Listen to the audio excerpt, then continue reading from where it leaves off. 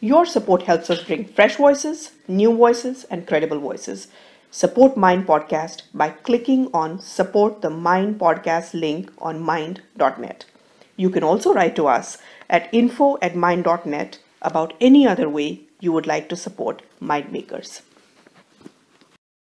Hello and welcome to Mind Podcast 78.0, your weekly source for news, views, and analysis of views.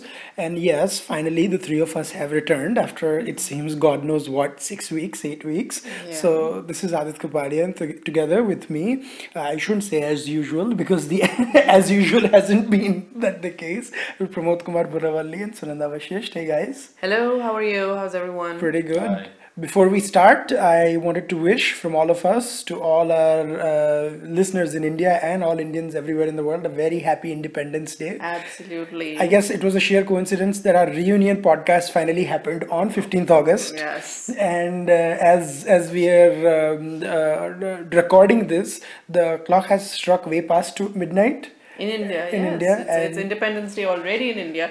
Happy Independence Day, India, and to Indians everywhere. wherever they are. It's such a big day. 69. Such a Pakistan is still independent as of today, as far as because it is August 14th in the US. US, yes. Or in their case, dependent on US. Somewhere or the other, they are independent. Independence. So, but happy Independence Day to Pakistani folks as well, wherever Yes, they are. and happy Independence Day to India. It's such a big moment. Such it a was big moment. always. Uh-huh. Yesterday, I was at a event called Incredible India, which was done here in Houston.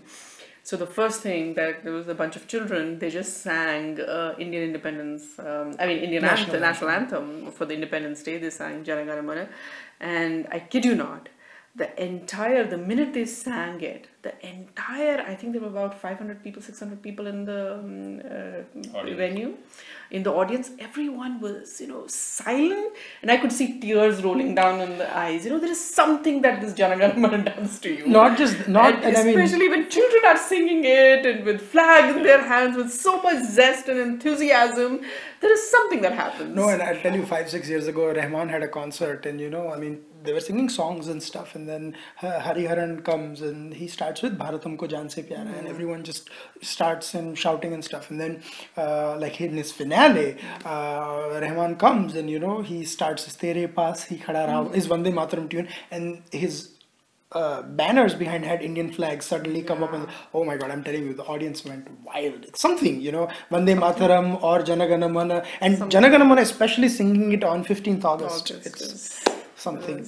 And before we go into our recommendations in the end, I'm going to recommend something that was done in 1997 when A.R. Rahman did his first album called Jana Gana Mana, directed by Bharat Bala and Kanika, and basically it featured India's top singers and top vocalists singing. Lata Mangeshkar opens it and Pandit Jasraj ends it, the first one. Also features Lata Mangeshkar and Asha Bhosle doing one or two lines of duet as well, and it's beautiful.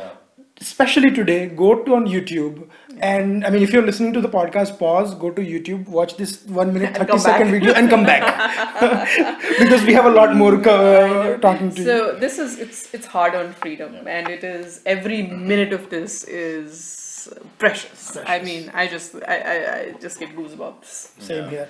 So talking about goosebumps, just as India was stepping into its 70th year, the country was watching a young lady from Tripura called Deepa Karmarkar in the Olympics in a field where Indians do not generally compete or do that well. Or don't have infrastructure at all to help No, them. so I'm coming to there. Then they try, in spite of not having all this infrastructure. And in 2010, there was Ashish Kumar, who did do in men's gymnastics, who Deepa considers as her inspiration. And so she's a bronze medalist from Commonwealth Games bronze medalist from Commonwealth Games in 2014 in Glasgow. But she became fourth. She came fourth in a final. First of all, to qualify for the final itself was a big achievement. To miss out on a medal by 0.2. Whisker, yeah, literally. 0.2. Yeah, but Deepa, we're all with you. I think Today you inspired millions of young girls around the world, in India of course, but around the world, to be there and to represent hopes of India.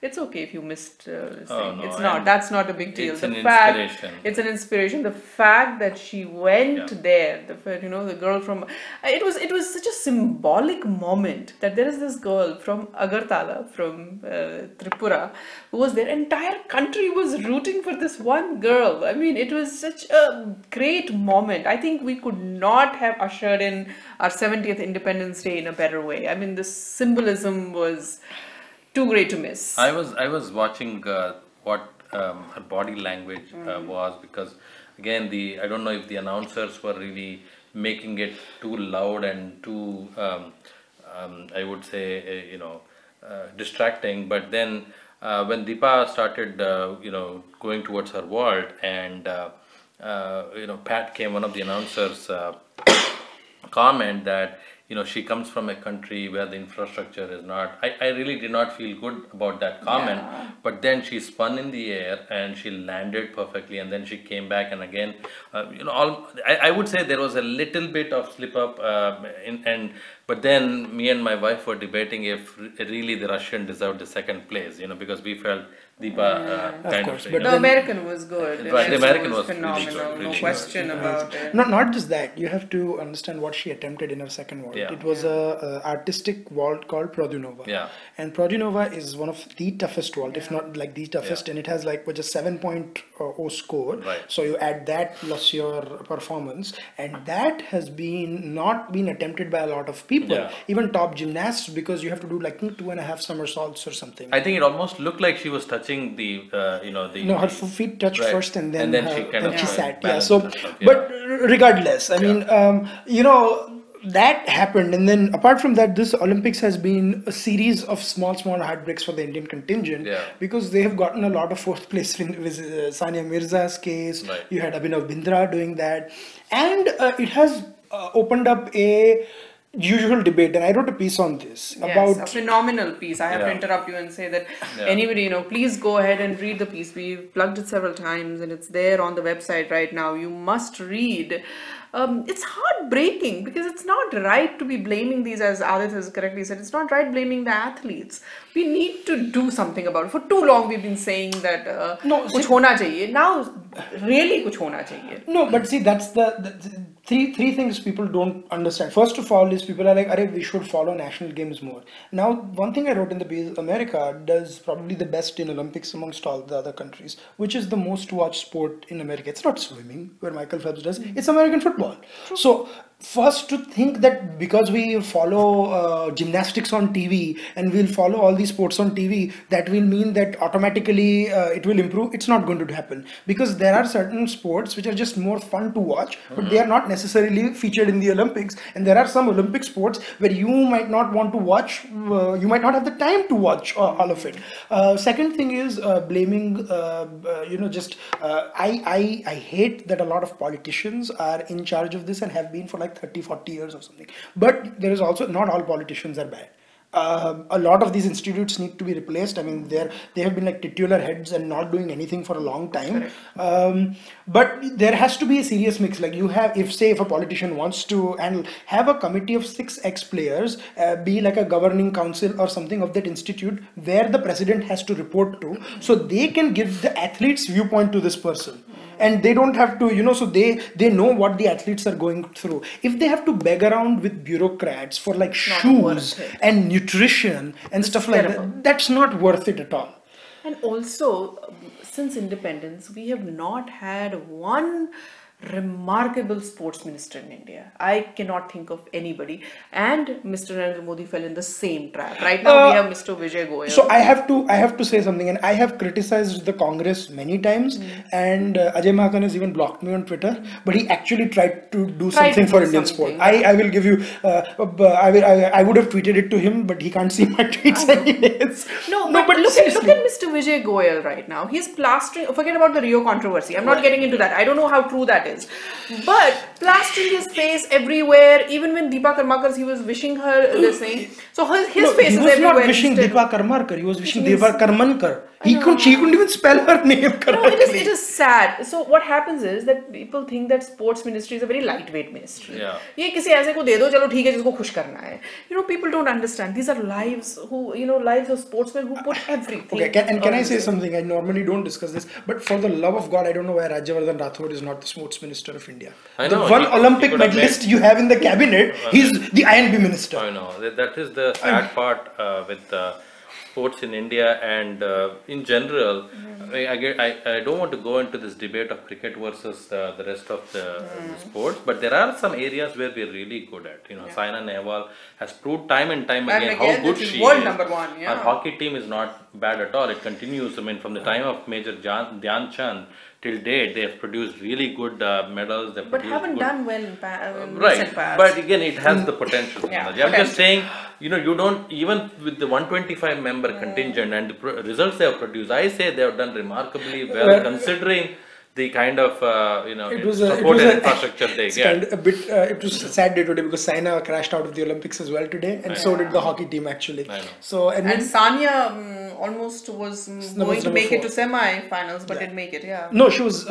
She still has a bronze face off. Yeah, she was in the semi-finals. She was going to make it to the finals, and no, they lost the bronze medal. That's they where they did? came Okay. fourth. Okay, Yes, Sania right, and Bopanna. right. So too many it was. positions. So I was messaging Sunanda. I was like, I mean, completely heartbroken this morning because pretty much every single Saina Nehwal, Sania Mirza, Deepa Karmarkar, everyone missed out today. Abhinav Bindra, they all. Abhinav Mitra was last week, but no, this happened this morning. Yeah, when I woke up in between like 7 a.m. and 9 a.m. Yeah. But anyways, and that was my third point that I was saying, that don't blame cricket. In fact, whether as much as I criticize BCCI, you have to give them credit. They have managed the sport well. Right. Cricket did not have money in it in the 90s. The BCCI brought in the money.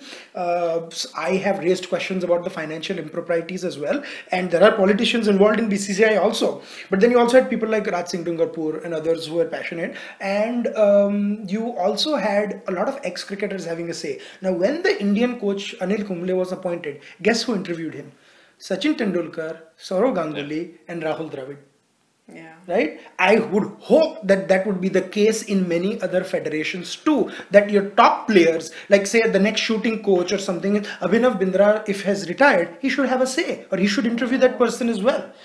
So that's something It's very sad that a country of 1.3 billion people has that lack of focus. If you're just focused on 20 or 25 skills you guys are really good at, if not gold or silver, at least bronze, successive 10 to 15 bronze medals would have done enormous good.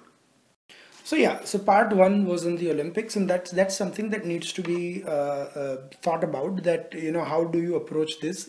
And there are short-term goals that need to be set. You have 10 medals, you try for 20, and this ideally the goal for this Olympics should have been 10 and next 20. That's because you had a platform of 6. Shooting was a big disappointment because we've won a medal in shooting in 04, 08, and 2 in 2012. So yeah, it's kind of sad. But anyways. We'll keep discussing more about the Olympics and sports soon. I'm gonna now give the stage to Pramod, and this is where I'm gonna first compliment you that we started featuring Balochistan. No, you staked out found commissioned an extremely good piece on Balochistan, and then 6 months ago or something we were talking about कि आज जब Balochistan की बात हो रही है on news channels and stuff.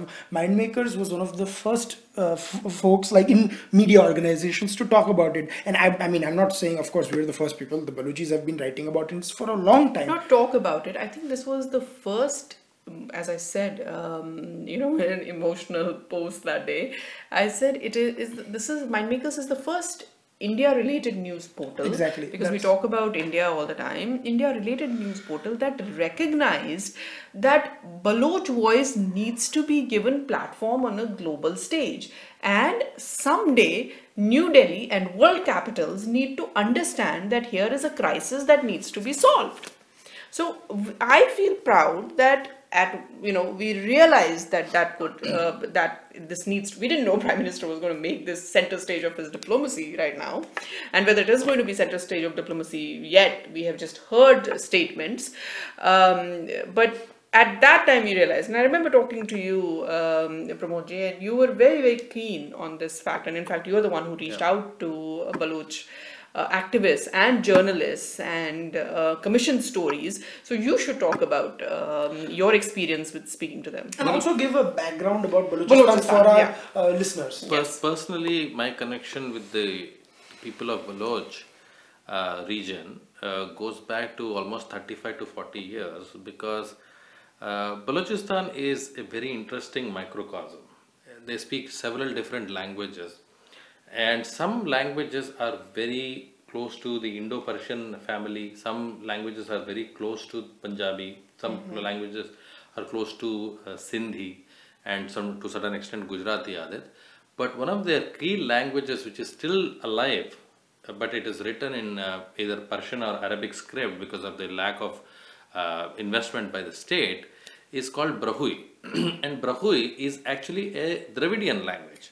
Now, my Telugu friends who think that Telugu is essentially an independent language do not understand that Dravidian languages existed in Balochistan as well, and Brahui is very similar to a mixture between Telugu and Kannada, and I speak both languages, so I can basically even pick up some words that are being talked in Brahui.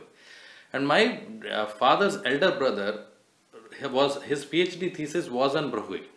Interesting. And the similarities between Telugu, Kannada and the Dravidian languages. So the attachment with the people who are basically were an independent nation. They were an amalgamation of several different tribes ruling in around Quetta and some parts of Kalat. The Shah, the king of Kalat, the Khan of Kalat, actually did not want to merge with Pakistan during the negotiation period after 1945.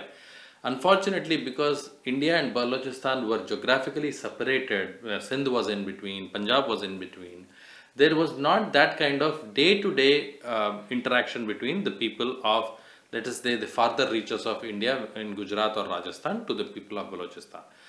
But the Balochi people are a different type of people. They are not dominating in they're very simplistic, very nice to communicate with, and have a very secular and very broad-minded nature. One of the biggest and the most important temples of Hindus in Balochistan is protected by, it's in a remote corner. The temple of Hinglaj Mata. Hinglaj. Hinglaj is a place where it is in the mountains. Obviously it gets snowed in and possibly people can't reach it. It is protected by the Muslim Balochis residing in the adjoining villages. It's not, so it's very syncretic, it's very secular, and unfortunately they lost out in negotiations, and they did not have any leverage, and no big world power was supporting them, had no voice. But their struggle has been well documented for the past 65 to 70 years at least maximum. They have never given up on their claim for independence of their own existence. They never reconciled to the creation of Pakistan, which is not a nation, it is an amalgamation of nations under the banner of Islam that was created. Bangladesh has separated. There have been 4 or 5 major conflicts between the Balochi separatists and the Pakistani establishment. Every time the Pakistani establishment has either annihilated or subjugated the leadership. The last big leadership was Nawab Bukti, who was killed by General Musharraf. And the expats that are now growing in number, whether it is in Europe, Canada, United States, are all now coalescing together around a set group of leaders. Again, they have a problem. They don't have a singular leader. They have 5 or 6 different leaders. Hypercash Murray is one of the prominent leaders. Let me ask you a question. So, to understand the Balochistan problem really well, is it that after Pakistan and everyone knows how Pakistan was sort of created, did Balochistan not really feel part of Pakistani identity because there was nothing for them there? There was nothing called Pakistani identity. They were part of different kingdoms at different certain. Moth-eaten Pakistan. Either were a part of the Durrani Empire of Afghanistan, or were part of the Persian Safavid Empire, or sometimes were even part of extended Sindhi empires. Had independent existence also for a long period of time. The kingdom of Kalat was one of the biggest kingdoms Just like Hyderabad Nizam was the holder of one of the largest kingdoms of the 500 kingdoms, the Khan of Kalat had a very big kingdom. Never wanted to merge with Pakistan. So this comes back to the question that if what we call Pakistan, what is Pakistan? So there is Balochistan, there is Punjab, which is very strongly putting its Punjabi identity. There is Sindh, and which is completely, in Sindhi identity. Then what is Pakistan really? And let's get to something. Pakistan itself was the creation of Pakistan was to have a pan-Islamic identity. That was the identity of Pakistan, and nothing else. Islamic So they were Pak, we are Napak. That is the whole concept. That was the whole idea of Pakistan in the 1947. So whether Balochistan would fit in that identity, I am not so sure. And what happened? And what happened in 48 was very significant as well, with the conflict and so forth. But what has happened in present is Balochistan is a rich resource for gas, natural gas and other natural resources and so forth. And it's very key to China's plan as well for that one trunk road or whatever they're doing, and for the Gwadar port that these guys are talking about. So economically, Balochistan is very critical to Pakistan, but they have not been fair to it when it comes to human rights, bombing their own citizens. No journalists can go to Balochistan. And dare I say, the Balochi leadership is being looked after as bad or as non-seriously as the East Pakistani leadership was in the 60s. Just an example, a week ago, the entire lawyers community was completely finished in Quetta. Finished. So there are no senior lawyers left anymore. Balochi origin anymore. So that is how bad this genocide is, and the Prime Minister has done the right thing by taking that issue up and being the voice of the Balochi people, because they are looking towards India's support. They actually do have some slight support coming in from Iran, but majority of the support comes from Afghanistan and India. Now, the Western nations, to get it the official recognition, to open up diplomatic relationships within with a government in exile, all of that probably is everybody is waiting for this US elections to be over. And so Balochistan, and not just Balochistan, now Pakistan occupied Kashmir has also entered the lexicon of the formal statements of the diplomacy that Indian Prime Minister has opened up a new chapter in. We should have always in, because we have never given up claim on Pakistan. There was a 94 Parliament resolution which was saying that we have not given up claim. The only fight, 1994 resolution said that if there is any fight with Pakistan, it is about Pakistan occupied Kashmir, POK, Maqbooza Kashmir jisko kehte hain. That is the only fight we have. We have no other fight with them. So the point is that Pakistan has not looked after their part of Kashmir very well too. Pakistan wants our Kashmir too, but they have not looked after any part of themselves. And when they talk about the UN resolution, of 1948, talking about this plebiscite and so forth, the first step was the Pakistani army should secede from Kashmir. The parts taken, and then the Indian army India should be allowed to keep army for its self-defense for as it deems fit or something. So Pakistan is not, and I find it funny, Pakistani journalists and Arnab's panelists, because I don't know where who are his panelists from Pakistani brings. They talk about this plebiscite in Kashmir, but they forget that the first part of the UN resolution is not done. POK's Kashmiris in POK are very, very unhappy with Pakistan too. Even in POK, you have to divide it up into two parts. First is your Gilgit-Baltistan, and second is your Mirpur, which they call it the Azad Jammu and Kashmir, right? Yeah. And the cries of which resonate in London, where they try to do unsuccessful marches. Yeah. So it's a sad. Look at Sunanda ji. Contrast Pakistan and India, two nations who are now the modern state of India, were born within a day difference. The Indians are CEOs of global corporations. Indians are CEOs and chairmen of successful companies, and success of Indians is known worldwide. Look at the CEOs Pakistan has produced.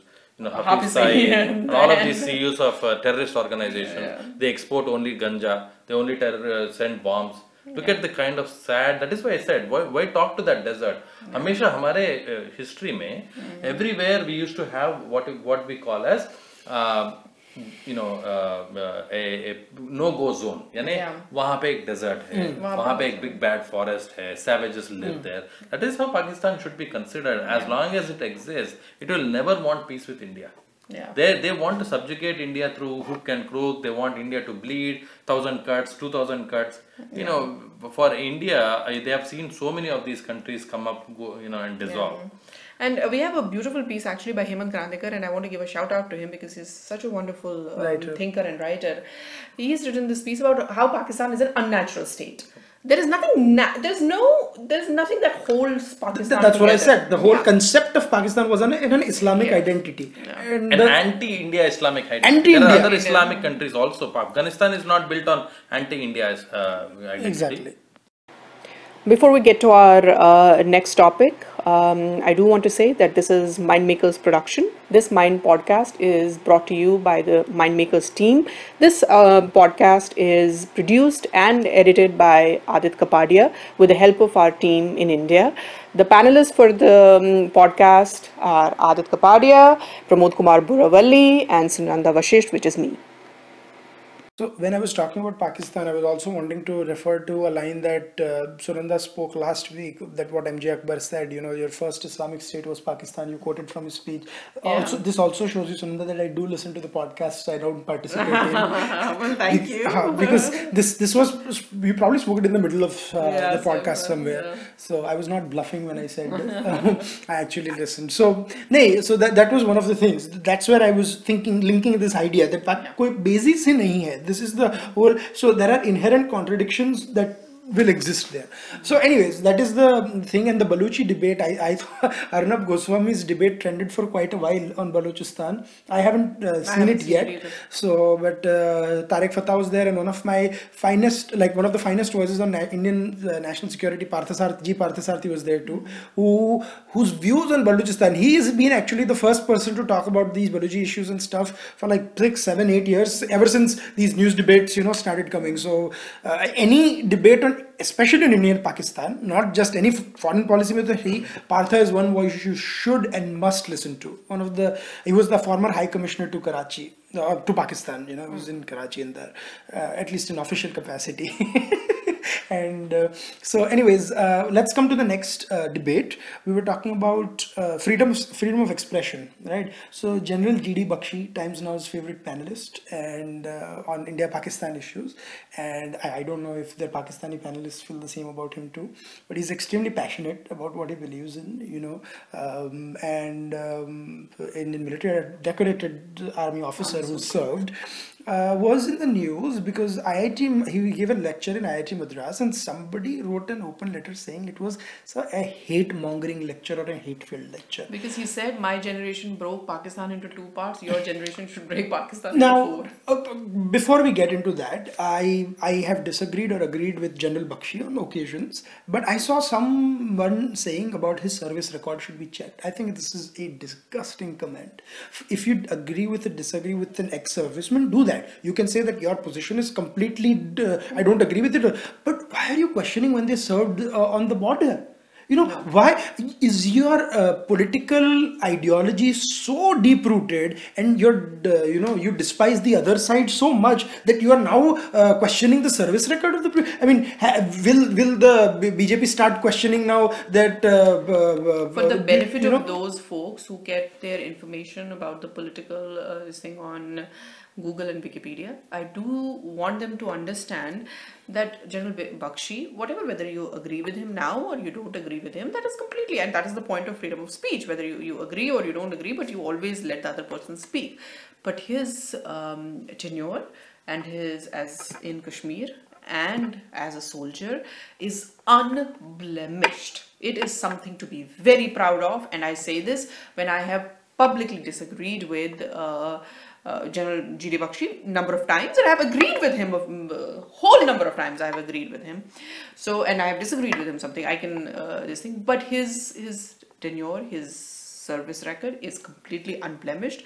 This is rubbish, this is such a typical leftist trait that if you don't agree with this thing, so how can we completely go and discredit the person? It is happening with a very brave journalist, Gaurav Sawant also right now, because they do not like the fact that he was the only journalist who went to downtown Srinagar, who caught these murderous mob, which he calls stone pelters, pelting stones and completely for the reason to kill and maim. They do not like the fact, and now they are discrediting his entire work. And pardon me a little bit of impertinence, but can I transform or change your statement? The only journalist who probably wanted to go to downtown Srinagar and catch these mobs. See, a lot of journalists may be in Srinagar, but they may not really want to go to downtown Srinagar. They may only want to go with where people like them are there. A friend actually raised a very important question, and she's not a political thing, and she said, this is very interesting. I only saw so many people report from Kashmir,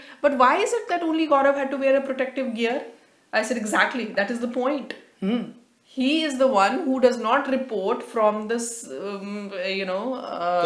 cozy corners sitting on Dal Lake where you are completely protected. He actually goes to Mesuma, he actually goes to Eidgah, he actually goes to Safa Kadal, and he reports from there. That's not where you see a lot of people reporting. And he's the only one who has shown a mob of 400, 500 people completely, and only 20 odd CRPF people trying to, manage law and order there.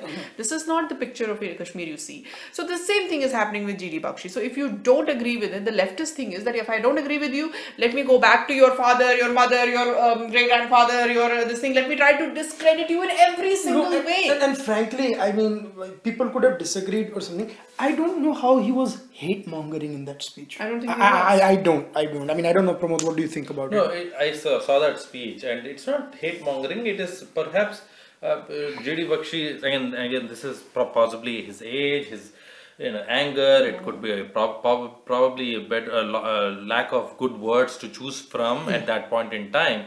But General G.D. Bakshi does not have the luxury of being diplomatic. He is an ex-army person, so he naturally, hate mongering is one when you incite people of Tamil Nadu, especially IIT Madras, to go and invade a certain piece of Pakistan. Is this person brave enough to try to envision himself going to the border? No. And I'll tell you something. He'll probably go to China's border. I would love for everyone to be nuanced on every issue. But boss, when you had 5 of your chaps who served under you, killed by the forces on the other side, and things probably you would have thought as your comrades, your friends, sometimes your kids or something. It's hard to keep a nuanced position. But isn't this IIT Madras, the student who asked, have communist leanings? I think this person has that same track record of creating problems in IIT Madras. This is a noted personality.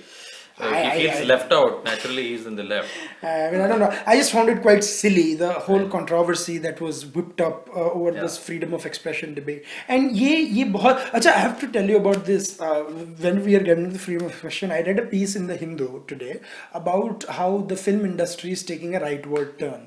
And they had quoted saying that people like Bairam Khan, who are like positive figures, are now negativized. And I, for the love of God, don't understand that he saw 3 minutes of Mohenjo-daro's trailer, 3 minutes of Shivai's trailer, which I absolutely love, by the way. I saw it on the big screen yesterday. It looked phenomenal. And he concluded that there is a right-wing lunch just because a trailer is based on the concept of Lord Shiva. That means you're going right-wing. That goes the whole thing. That tells you how diseased their thinking is. Because anytime you talk about anything that has remotely anything to do with Hindu, they think it's right-wing. No, last year... That's why I'm saying I call them diseased people. So last year I was watching an American movie, and they show previews before it, or maybe this year, I don't remember. It was during Easter, and they had a movie called Risen, where Jesus Christ rises, and Obama is the president. Who's supposedly on the left. Will they say, under Obama the right-wing groups are making right-wing movies in US? No, this is rubbish. And anyway,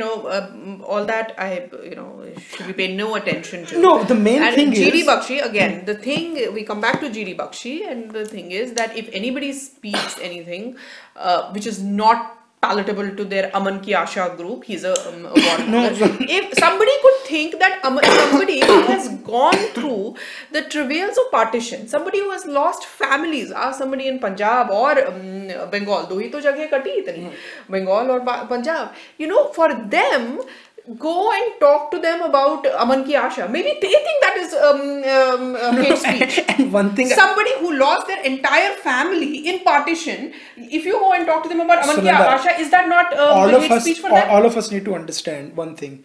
No one knows the cost of a war more than a soldier. Yes. He doesn't know whether he's going to come back alive to his kids. He doesn't know whether his best friend who's sitting right next to him is going to survive. So to say that it's not like soldiers or ex-soldiers love war, but they know what steps to take to cut the losses so we don't face the same problems we did 25 years ago. And India, if India truly was warmongering or hate mongering, Pakistan would not have existed, yeah. I know. Bangladesh would not have existed.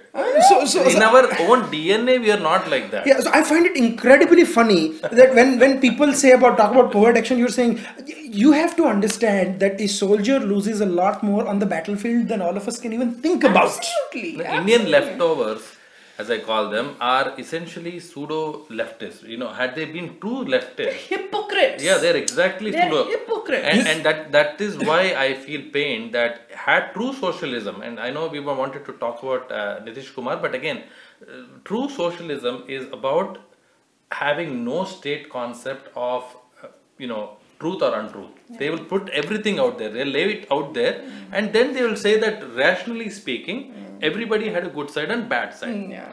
That is why it has never been able to take root and shape. And I also don't understand this, this thing about that you have to love Pakistan for some reason because they are I don't feel that love for Pakistan. What am I going to do? I'm not talking about Pakistani people. I extend my love and you gratitude love to everyone. Sindhis, you love Punjabis, but not Pakistan. That's the difference. I know. And no, I don't understand. I am not in agreement with the Pakistan state policy. They have uprooted me and my family and this thing. I don't feel love for Pakistan. So what am I? A hate monger because I don't feel love for Pakistan? No, I don't want to do this Aman Ki Asha business. I do not want to be going and singing Faz with them. I rather sing Faz alone. I don't want to do this. No, you should not be even singing alone, but that's separate. That is why they have to be called joking. out. Earlier they were not called out because they were ruling the roost in the media, they were ruling in politics, they were ruling everywhere. Now they are being called out, and basically their travails have just begun. I just remember one instance where they are now saying that social media has to be regulated. Because they are unki nahi ban rahi hai na abhi. The journalists, some of the Indian journalists are the first ones to talk about freedom of expression, but regulate it when it doesn't suit them. So social media se pehle kya tha? You had to write letters to the editor, and which would not get published. Now they can. The internet is the future, and they are not. By the way, I have future. but when it comes to letters to the editor, I have to give one person credit. And as much as I disagree with Vinod Mehta, in Outlook, all the letters bashing him would be published in the letters to the editor. And I would look forward to reading them. For truth seekers, Aadit, there is nothing like socialism, communism, or right wing or Sangh or something like that.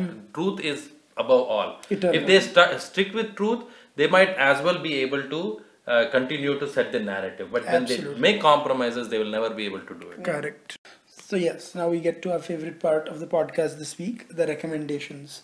What are your recommendations, Pramod? I read a book really quickly. It's a large book. It's available on Amazon, naturally the Kindle version. It's called India's Wars, a Military History between 1947 and 1971, written by Air Vice Marshal Arjun Subramaniam. He's serving the Air Force till date, so he's still in active duty. It's an excellent book, different perspective, and possibly an advice for policymakers also not to make the same mistake. And not a whole lot of military history has been written in India, so this is a very good initiative. Not by a serving officer, though. Very interesting. So that is He's the Air Vice Marshal. That's what Amrinder said in that interview, that if he loses Punjab, he is going to keep writing military history. That's good choice. Yeah.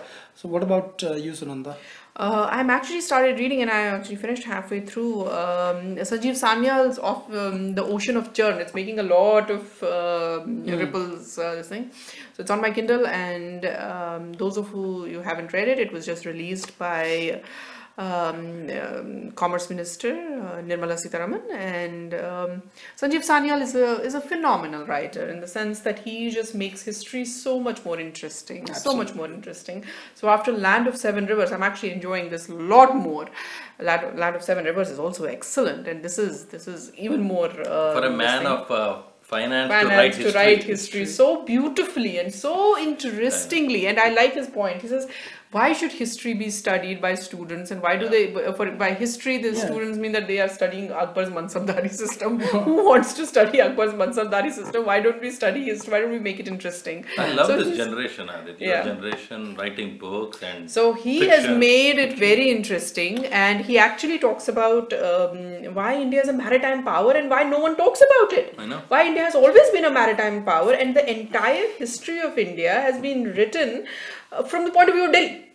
And so he said, this is so sad that you would know somebody, a very small dynasty called Lodi dynasty, which had not much power role to play, but you don't know about Cholas and Chalukyas and... Cholas practically ruled Southeast Asia. Southeast Asia, that's exactly what his years. You know about that Lodi dynasty, who were just nothing. Look up the... But you don't know Chola dynasty. Why do you not look at India as a maritime power? That is the entire premise and crux of his book. It's a phenomenal book. I loved it. Look up the last names of a lot of people in Southeast Asia. Yeah. This is quite interesting. Marco Polo was at the coronation of Rani Rudramadevi, the queen of Kakatiya dynasty. Yeah. Can you believe that? Nobody knows that. Nobody knows that. I hope Netflix shows it, no? Marco Polo. Yeah. No, I was just saying. But no, my recommendation would be a movie that I watched yesterday called Rustam. It is based on the case of Hate Nanavati, who was in the Indian Navy. It's funny you brought up maritime expansions and so forth.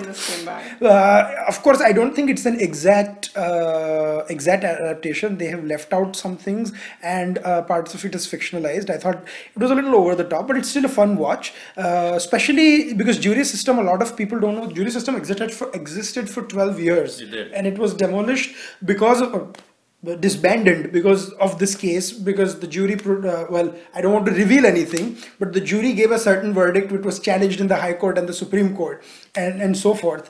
And I would also recommend reading the actual case files, if not the case files, at least there are articles and so forth. And the most fascinating character I found in the movie, I think it's probably based on the character of Rusi Karanjia, who was the editor and the owner of Blitz, a tabloid newspaper in Mumbai, and then probably in the 90s he was the left of center and then completely moved towards the right.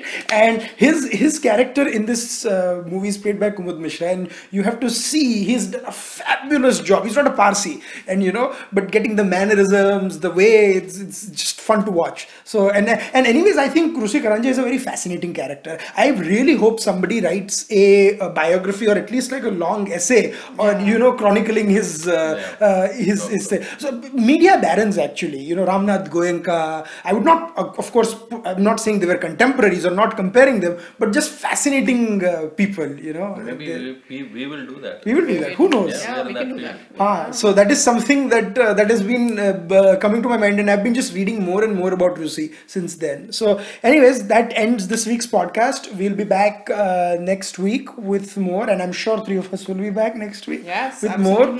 And stay tuned, like us on Facebook, follow us on Twitter, subscribe to Mind Podcast on SoundCloud and iTunes, and do visit the sponsor a podcast list if you think you like what we're doing. Like us anyway. Like us anyways. if you don't like what you're doing, please write to me. Sunanda may not want to hear the criticism. I'm just joking. Please write to us and tell us how where we messed up and where we did good. So thank you all.